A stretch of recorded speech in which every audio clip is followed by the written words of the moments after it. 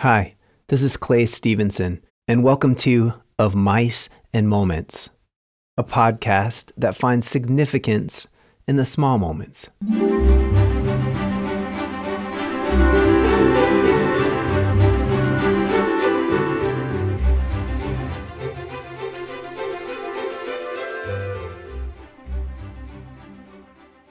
There were a few years in the 90s when retro was cool. I know that trend has come and gone, but I just happened to be stuck right in the middle of it as a junior and senior in high school. My friends and I would wear sweaters from the 70s, bell bottoms, any retro t-shirt we could find at the thrift store, and I had sideburns down to my chin. With that being the trend, I was ecstatic when my granddad gave my family his old 70s model 2-door Mercury Comet. The first question I asked was, could I drive it to school? I felt so cool driving 15 miles to traverse the 5 miles it took to get to school every morning. I picked up as many friends as I could and took many, quote, long cuts, looking the retro part, driving around with the sideburns down to my chin. I'm not sure I had ever kept up with anything as well as I kept up with the Comet. I used the money I earned at work to put new flashy rims on the car. I outfitted it with low-profile tires. I invested in a good speaker system and updated the radio and CD player.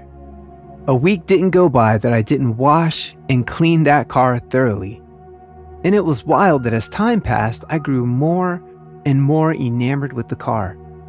I was so invested in it that I probably enjoyed it and appreciated it more on the last day than on the first day I drove it to school. Unfortunately, as with many old vehicles, that car eventually got to the point where it didn't make sense to continue to pour money into it.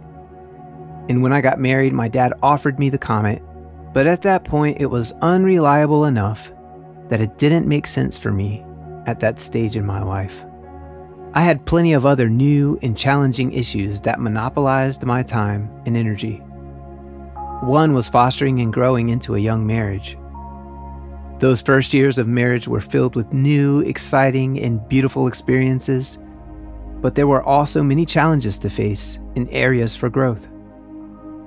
One Saturday morning early in our second year of marriage, I remember being awake before Angie, sitting in our dining room office in our one-bedroom apartment, waiting to check my email at the computer. Those moments gave me time to think that morning. Those 4 or 5 minutes of booting up and getting online are a thing of the past. And even if we had to wait like that today, we probably wouldn't take that time to think or ponder. We'd probably jump on our phone to browse. But I digress. Angie and I had a rare contentious argument the night before, and I was wrestling with what to do and where to go with the issues. During that moment, I pinpointed the core of some of the issues we were dealing with. Angie's confidence was at an all-time low, and I was the reason. Instead of building her up and encouraging her to live into the fullness of who she was, I was being selfish, focused on myself, my career, and my needs. Over the short 2 years that we'd been married, I'd focused less and less on her to the point that she was drained of compliments, support, and love. My epiphany was that the answer to our disagreements, fights, and arguments was for me to pour into her life, support her as a wife, a professional, and as a fellow human in this life.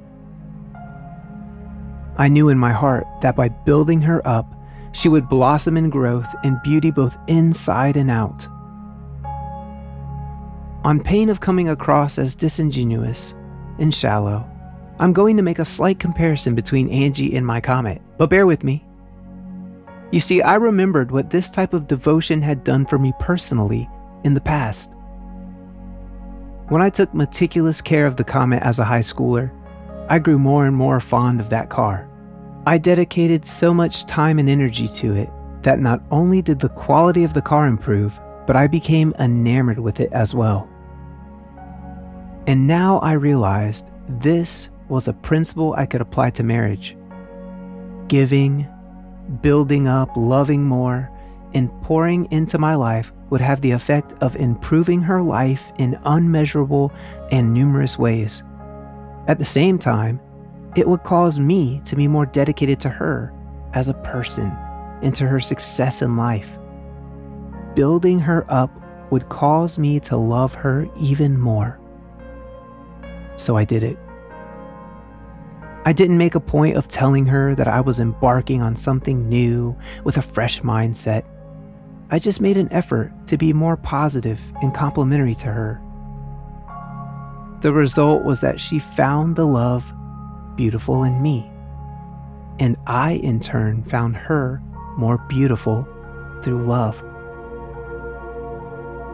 I can safely report that this lesson stuck with me and has been a guiding principle in our marriage.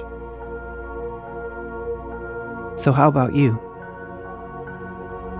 Do you find yourself in a relationship where a loved one's confidence is shattered? Do you argue and fight, not finding each other beautiful anymore?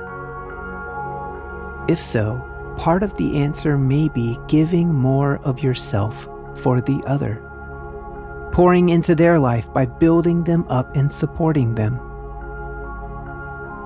With that said, I understand that there are abusive relationships where giving more simply continues the pain.